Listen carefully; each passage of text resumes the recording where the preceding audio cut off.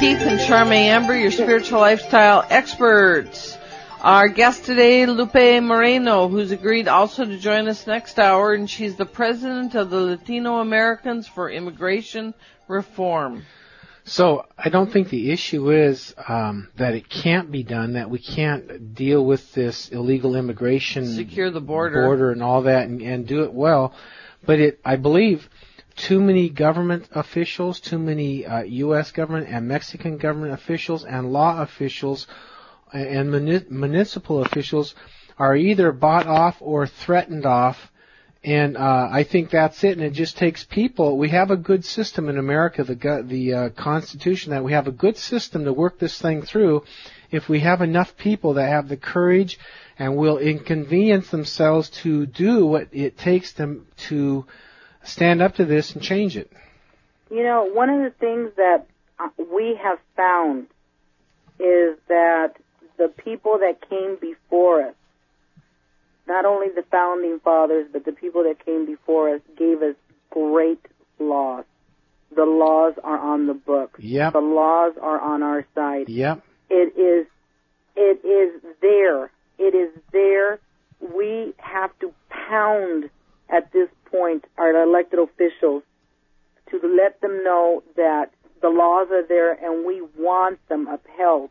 One of the laws is in the Constitution, Article 4, Section 4. The United States shall guarantee to every state in the Union a republican form of government and shall protect each of them against invasion. Ooh. You know, I mean, it's totally there. We have the laws that say it is against the law to be in the country illegal. It's against the law to help anybody be in the country illegal. It's even against the law to breathe in the country if you're here illegal. Yeah. You can't help anybody, even if they're in your front yard, you are breaking the law. If you give them a ride, you're breaking the law. If you give them a job, you're breaking the law. If you help them in any way, you're breaking the law. How more plain can that be? It is there. It is in our laws. All we have to do is enforce the laws. So, Lupe, to me it seems like this presidential election has a lot to do with reformers who are going to change all of this corruption, or people who are solidly locked into the system of corruption and just going to go, help the country go downhill with it. Is that how it seems to you?